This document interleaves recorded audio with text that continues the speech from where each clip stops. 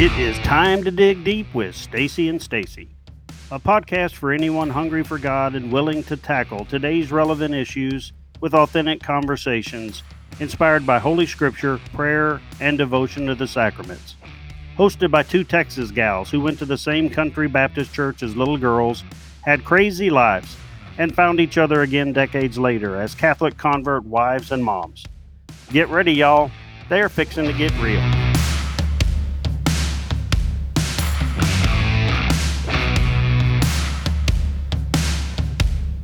Hi, I'm Stacy Trasankos. And I'm Stacy Farquharson. Good morning and happy Thursday. This is the first week of Advent, the 52nd episode of the second season of Stacy and Stacy podcast, available each morning at 8 Texas time, Central Time.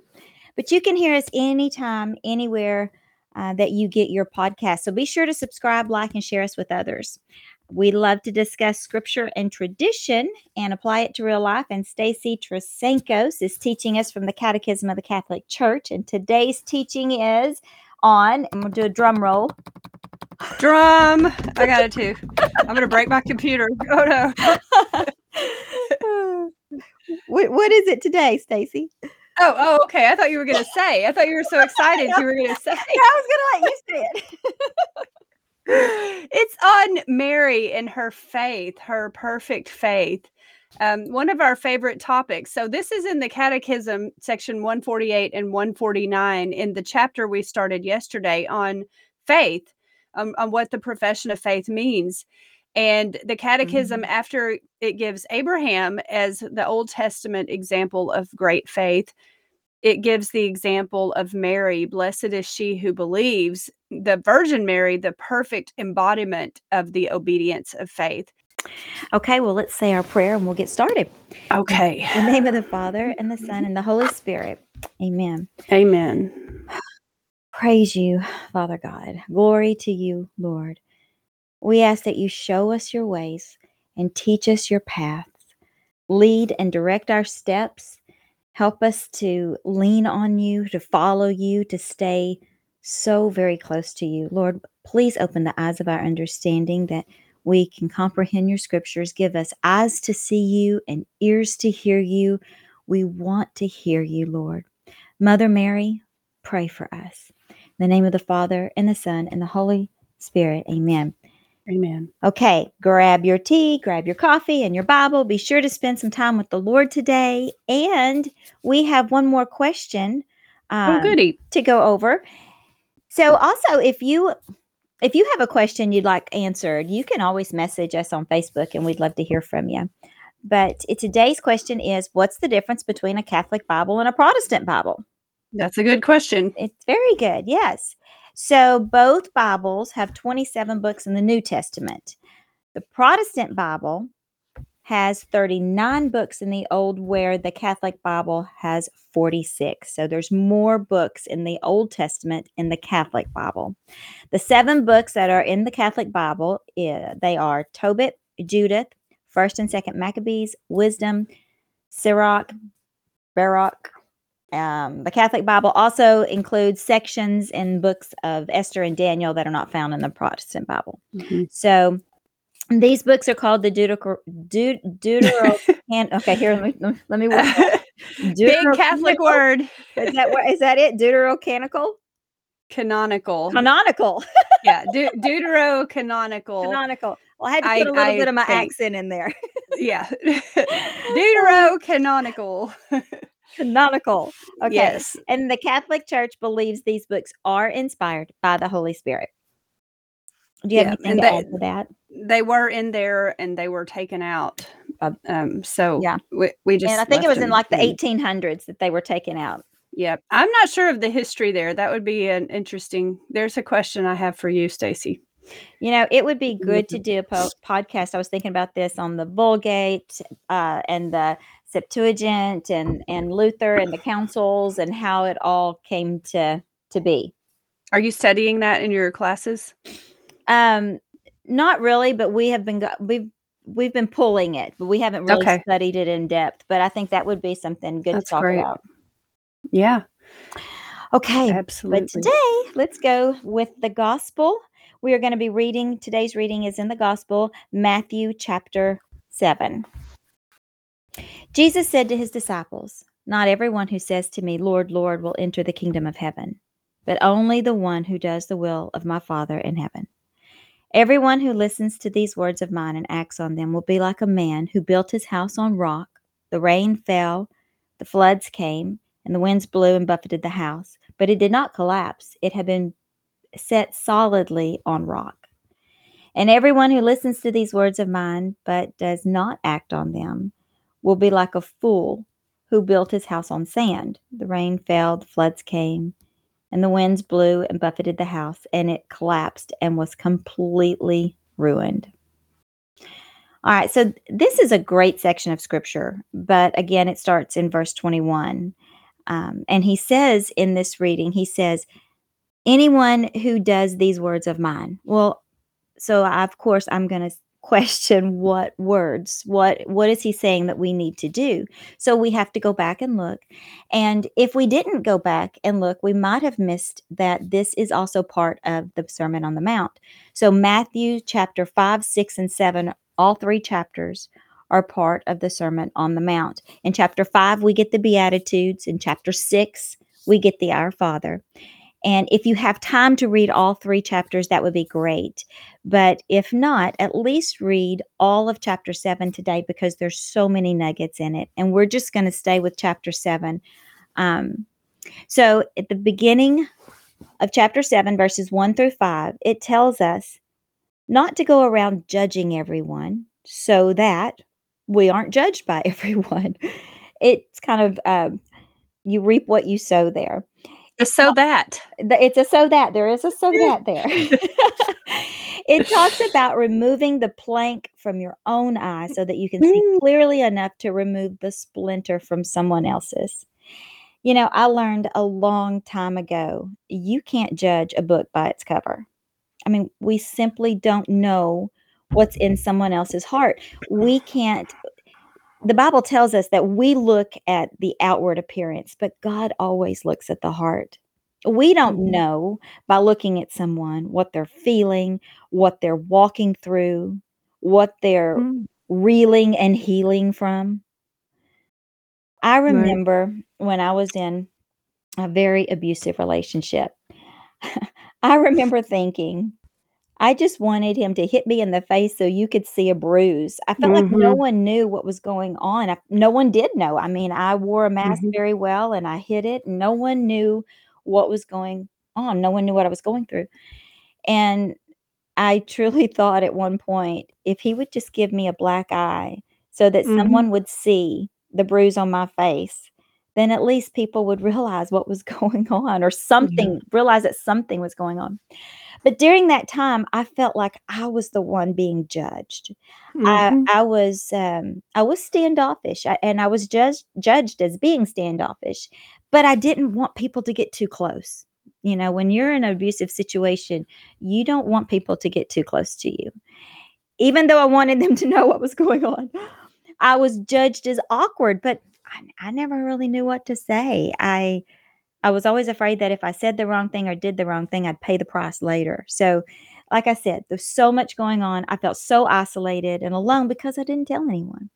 So, all that to say, let's just be careful not to be so quick to judge someone, because their anger, their selfishness, their unpleasant tone might all stem from a hidden, unseen wound that we don't understand.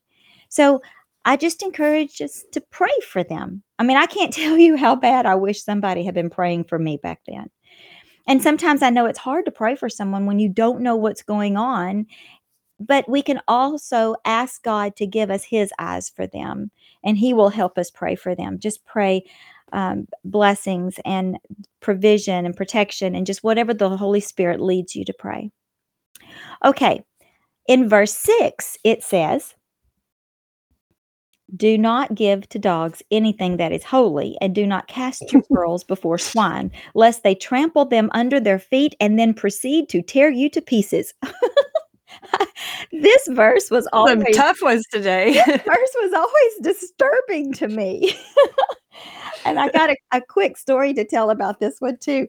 One time, many, many years ago, I was in a group and we were talking about God.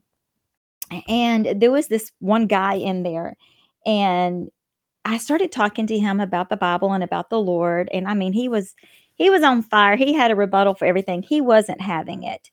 And basically, one of the girls in the group told me that it was time to shut it down. And she said to me, "Stop throwing your pearls at him." Well, she didn't think he would get the reference, but he said, Oh, "Are you calling me a swine?" a swine. Yes. I mean, oh, good night, Almighty. I almost fell off my chair. Oh my gosh, he Stop knew the throwing your Bible, and she pearls. was right. It was time to stop. But in light of yesterday's scripture, this verse reminds me of shaking the dust off your feet and moving on. Mhm. I mean, we're told to guard our hearts. And like yesterday, this scripture screams boundaries. It tells us Yes. where to draw the line. When I was a Protestant, we had a saying, "Don't beat someone up with the word of the Bible." And it simply meant, walk in love. Actions speak louder than words. Mhm. So perhaps if we added this saying to what Jesus said yesterday, sometimes we need to walk away in love. In love. So it goes on, a few more scriptures. It talks about asking, knocking, seeking. Everyone who asks receives. If you search, if you seek, you find. For everyone who knocks, the door will be opened. It continues on with basically the golden rule: do unto others as you would have them do unto you. And then in verse 13, it says, enter through the narrow gate. For the gate is wide and the road is easy that leads to destruction, and there are many who take it. For the gate is narrow and the road is hard that leads to life, and there are few who find it. Another tough scripture. 2 gates, one wide, easy to see, don't have to look for it, no effort, no work. Many take it because it leads to destruction. The one that is narrow takes hard work. It's harder to find, it's not as visible. Few find it, but when they do, it leads to life. Fewer people find this one, and most, according to this scripture, seem to take the easy way, the way that the easier path, not knowing what they don't know, I guess. So this reminded me of a story of a baby elephant that I read years ago. I know there was a story about a little. I guess it's a little teaching story. There's a baby elephant that is tied up to a stake, and every day the owner would take the baby to the courtyard, and tie it up to a stake. And this baby elephant would try with everything it had to pull free, tug and pull, but could not get free. Eventually, the elephant stops fighting it. And when the elephant is fully grown, the owner, as he done every day since the elephant was born, would take the elephant, this massive animal, into the courtyard, tie it up with a small, fragile rope to a wooden stake, and walk away. The elephant doesn't even try to get free. As an adult elephant, it could have snapped that rope in two, pulled that stake out so easily, but he doesn't know he can. He doesn't believe he can. He doesn't recognize his own strength. He was trained that he couldn't do it. And I thought about this when I read the scripture about the narrow and wide road, because Wow. what if the reason that we aren't looking for the harder, narrow road is because we've tried and failed, and we don't believe we can do it. We don't believe we have what it takes. Maybe we don't understand the gravity of the choice. Maybe we don't make time. Maybe we don't have any confidence in ourselves to think it even matters. Maybe we think we deserve to be on the wider road because we haven't forgiven ourselves for something. Maybe we feel beaten down, weak, hopeless, lost. We feel like we're not good enough, wanted, needed, loved. What if we feel like we can't beat the addiction, so why even try? Maybe we, like the elephant, don't even realize we have a choice. I just read this and I just thought about there's so many hurting people in the world, and there's so many reasons to choose that wide road. And these people that are hurting, they need to know the love of God. They need to know they have a choice and that they're created for so much more. They're created to be sons and daughters of the Most High. And if any of that resonated with you, if you're listening and something I said just then just resonated with you, then please know that you are loved and wanted and that there's a plan and purpose for your life, even if you can't see it right now. And don't throw in the towel. And there is another road for you. And just like I wanted someone to be praying for me when I was going through my dark season, I will be praying for you. And again, I'm reminded the harvest is plentiful, but the laborers are few. And we are to ask the Lord of the harvest to send out the laborers into his harvest. Okay, it continues to talk about fruit. It says, beware of false prophets who come to you in sheep's clothing, but are inwardly ravenous wolves. You will know them by their fruits. Are grapes gathered from thorns, or figs from thistles? In the same way, every good tree bears good fruit, but the bad tree bears bad fruit. And every tree that does not bear good fruit is cut down and thrown into the fire, and you will know them by their fruits. So remember, what's in abundance of the heart comes out the mouth. So watch their fruit and listen to what they say. And then it goes on to our daily reading today, where Jesus says to his disciples, not everyone who says to me, Lord, Lord, will enter the kingdom of heaven, but only the ones who do the will of my Father. And I think about the previous scriptures that we've read leading up to this, and I wonder if the one thing or if one of the things that we are called to do is to share the love of the Father with others who may be confused or just don't know or are hurting. It's God's will that they would all come to know him, that we all come to know the Lord. And how will they know unless someone tells them? It says, blessed are the feet of those who share the good news of the gospel. And then it goes on, everyone who listens to these words, all these words that we've just said, everything we've just talked about that's in this chapter, if you hear these words and you act on them, then you're like the man who built his house on the rock. Rains fell, floods came, winds blew, buffeted the house. But it didn't collapse. It was set solidly on the rock.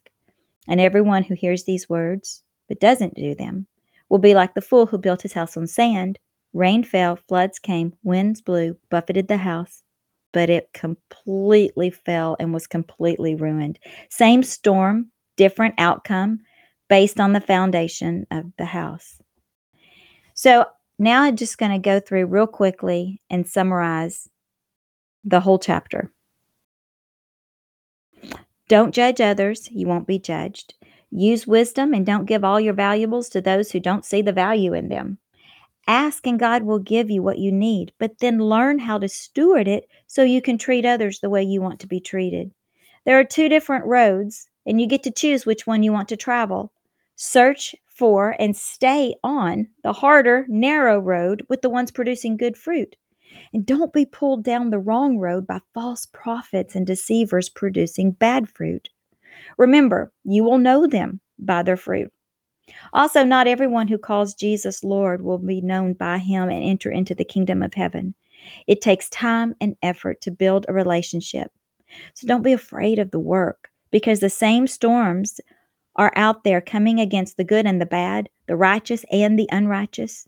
If you put the time in, get to know Jesus, obey his word, you will survive the storms. So hang in there. That's beautiful, Stacy. Thank you for sharing the personal aspects of the struggles that you've been through. You've really taken what must have been an unimaginably difficult time in your life, and you've turned it into something to give inspiration and hope to other people. Mm-hmm. Because you're right, we never, and we're always so quick to judge someone by their worst moment. Yeah. Oh, yeah, that's good. And I wouldn't want anybody judging me by my worst moment, because that's not who I am. Right. That was me at my worst. But Right. no, thank you for that. And I've been doing something. I started it yesterday. Stacy and I have a whole bunch of kids going in all different directions. And I decided, yes, so we can't really do an advent calendar because some kids are in the house, some kids are moved out now and grown, and 2 of them are married and living on opposite coasts. And I just wanted a way to unite my children for Advent with an Advent calendar. And so it's not a real brilliant plan or anything. It's just something I thought to do. I have all their mobile phones, right? So I made a group chat with all my children and with some of their friends. So I got more than just my kids in there, but a group of kids, about 10 kids.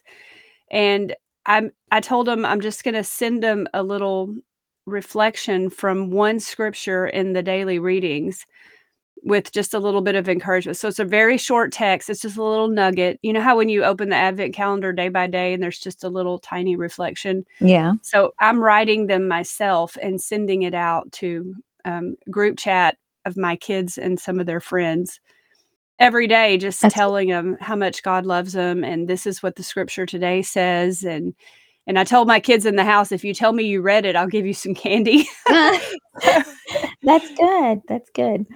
So I'm going to try that this year. So I will, all that to say, Stacy, I'm going to send the link to the podcast for this day and make sure they listen to what you said about choosing the narrow road. That's something we've been studying in my philosophy classes.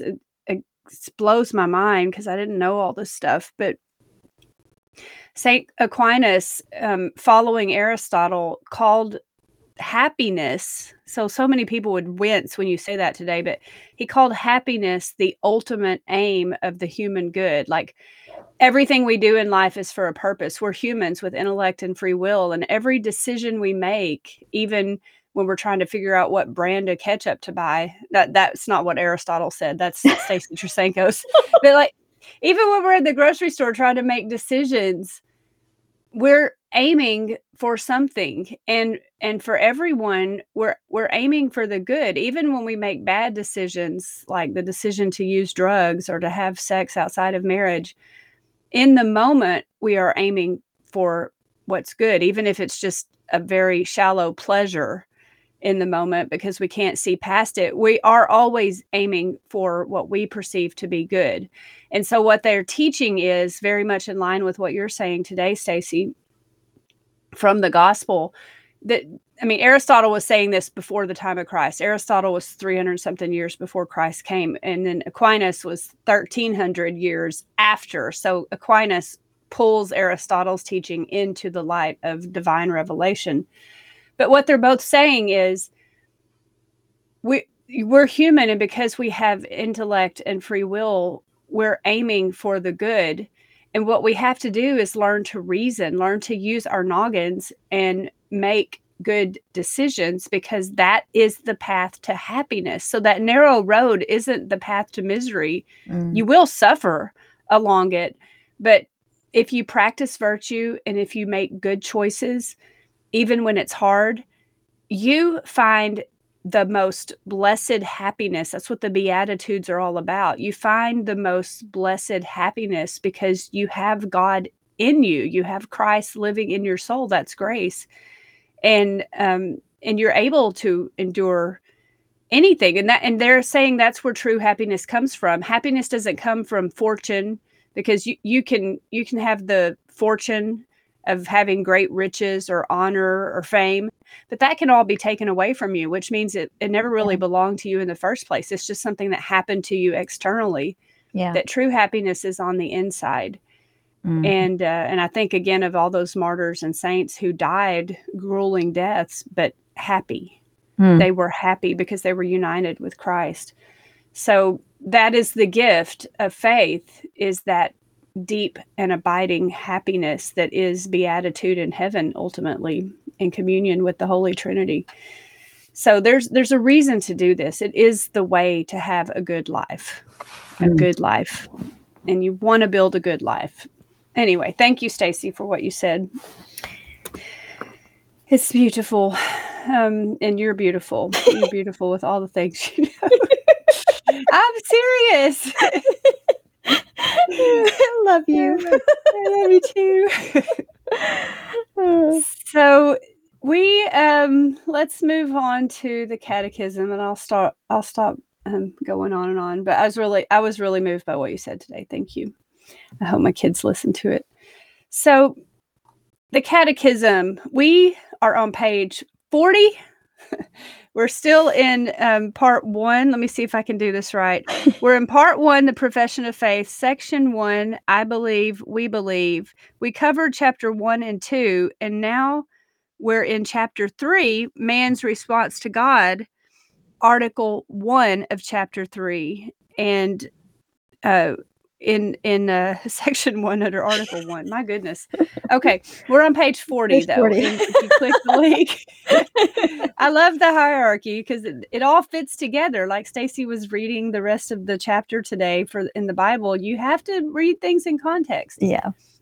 So in the context here, the catechism is talking to us about when we profess faith, when we pray the creed and say, I believe, the catechism has a whole chapter on what it is that we're saying when we say I believe, because we need to know what we mean. It has a whole chapter, a whole article in that chapter on I believe, and then another article, which we'll get to later, on we believe. What does it mean when we say together that we believe? Because we need to know what we're saying. We can't just be talking nonsense that we don't know what it means. Yesterday, we talked about Abraham and his great faith to lead people to the promised land. Today, the catechism passage that we're covering talks about Mary. Blessed is she who believes. And I'll just read it's just 148 and 149, and I'll read it quickly. The Virgin Mary most perfectly embodies the obedience of faith. And we talked about obedience yesterday. It means to listen to. By faith, Mary welcomes the tidings and promise brought by the angel Gabriel, believing that with God nothing will be impossible. And so giving her assent, behold, I am the handmaid of the Lord. Let it be done to me according to your word. And of course, she gave birth to Christ, the second person of the Holy Trinity incarnate, the Word. Elizabeth greeted her, blessed is she who believed that there would be a fulfillment of what was spoken to her from the Lord. It is for this faith that all generations have called Mary blessed.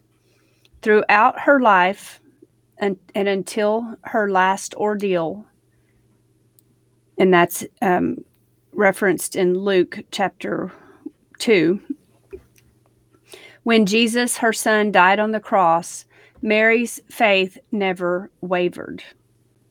She never ceased to believe in the fulfillment of God's words, and so the church venerates in Mary the purest realization of faith. So if you're ever wondering, I mean, so many times, I'm going to be honest, like we all have a relationship. We have to form a relationship with Mary. Some of you may not have one, and some of you may have a deep and abiding faith and a relationship with Mary. But there have been times in my life when I'm kind of like, okay, Mary, I get it. You had perfect faith, perfect obedience, perfect humility and patience. But look, your kid was perfect. And you were sinless. Like me, not so much. I mean, I'm still, I've telling one of my kids this week, you can make bad choices and you can make a decision to do better and to amend your life. But oftentimes you're still going to be paying the price for those bad choices for years to come. Right. And I am very much, even though I converted in 2006 and it's been a long time, I still very much have things happen that I realize now wouldn't be happening if it weren't for some choices I made a long time ago. So you do have to, that's part of your penance. You do have to live with it. Right. It doesn't take all the problems away. And of course our children are not perfect, and so sometimes I'd be like kind of snarky with Mary, like you did you didn't have to go through the things we go. But then I shut myself up. I'm like, shut up, Stacy, because imagine Mary at that last ordeal when Jesus, her son, died on the cross. I can imagine me not being quiet and obedient at the foot of the cross. I can imagine me shaking my fist at heaven saying, God, what gives? Like, you ask me to give birth to the son. You ask me to endure this difficulty in my culture, having this unexplained pregnancy. People aren't going to believe me. I'm 14. I'm saying, oh, it's the Holy Spirit. Like the things that she had to go through. And then all the passion of Christ and seeing him die.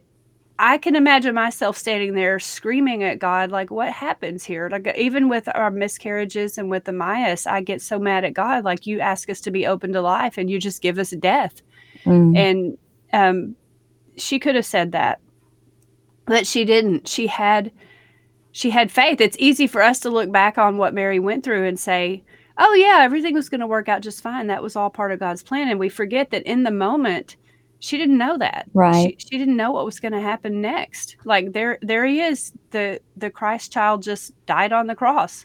Well, great. That all worked out so well, God, and, but she kept persevering in her faith. And of course, now we say, blessed is she who believed. And it would have been real easy to look at her life at times and say God failed her. But of course, he did not. That it was part of the plan of salvation for all of us. So I do pray for you, and I pray for myself, and I pray for all the ones I love in my life, that we have that kind of faith, that we trust God no matter what, that even when we're enduring trials, even when we're having to deal with difficult relationships or things that happen to us that we don't understand and we don't want to deal with, that we cling to the cross like Mary did and say, God, I know you're working on something here. I'm a player on somebody else's stage, and I don't even know the whole story that's going on. Just use me the way you would today and let me do your will. Give me the grace to do your will. I think about that when you say that, Stacy, a player on someone else's stage, because, when we talk about the so that's, so many times in scripture, you do something so that you benefit from it. But so many times there is a so that benefits someone else. And that's when, like, you're a stage, you're on someone else's stage. You're a part of somebody else's outcome, that what you're doing or what's happening to you or whatever decisions you make affect other people. And we don't know the effect that it's going to have. We don't know that ripple effect. We don't understand that echo that we're producing in someone else's life, or how this side of eternity, and maybe never. But I think about that when you've said that several times, and that really resonates with me.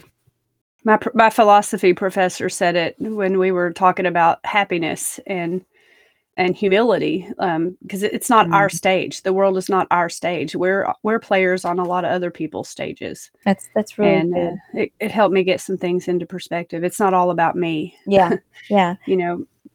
So, and I think that when we read the Bible, when we read scripture, we learn that it's not all about us, because, like I said, so many times we do things so that other people benefit and other people are blessed and other people know Jesus.